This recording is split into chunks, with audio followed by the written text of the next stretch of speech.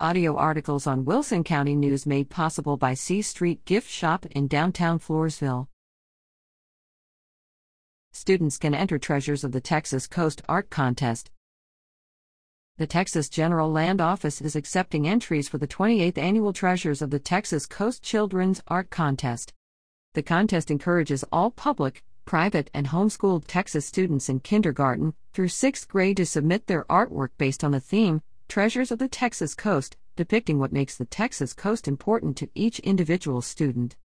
A total of 40 winners will be chosen, with one grand prize winner from the finalists. Winning artwork will appear in a 2025 calendar. All entries must be postmarked by Wednesday, March 6th. For guidelines and to secure an entry form, visit texasadoptabeach.org/educate/artcontest/index.html.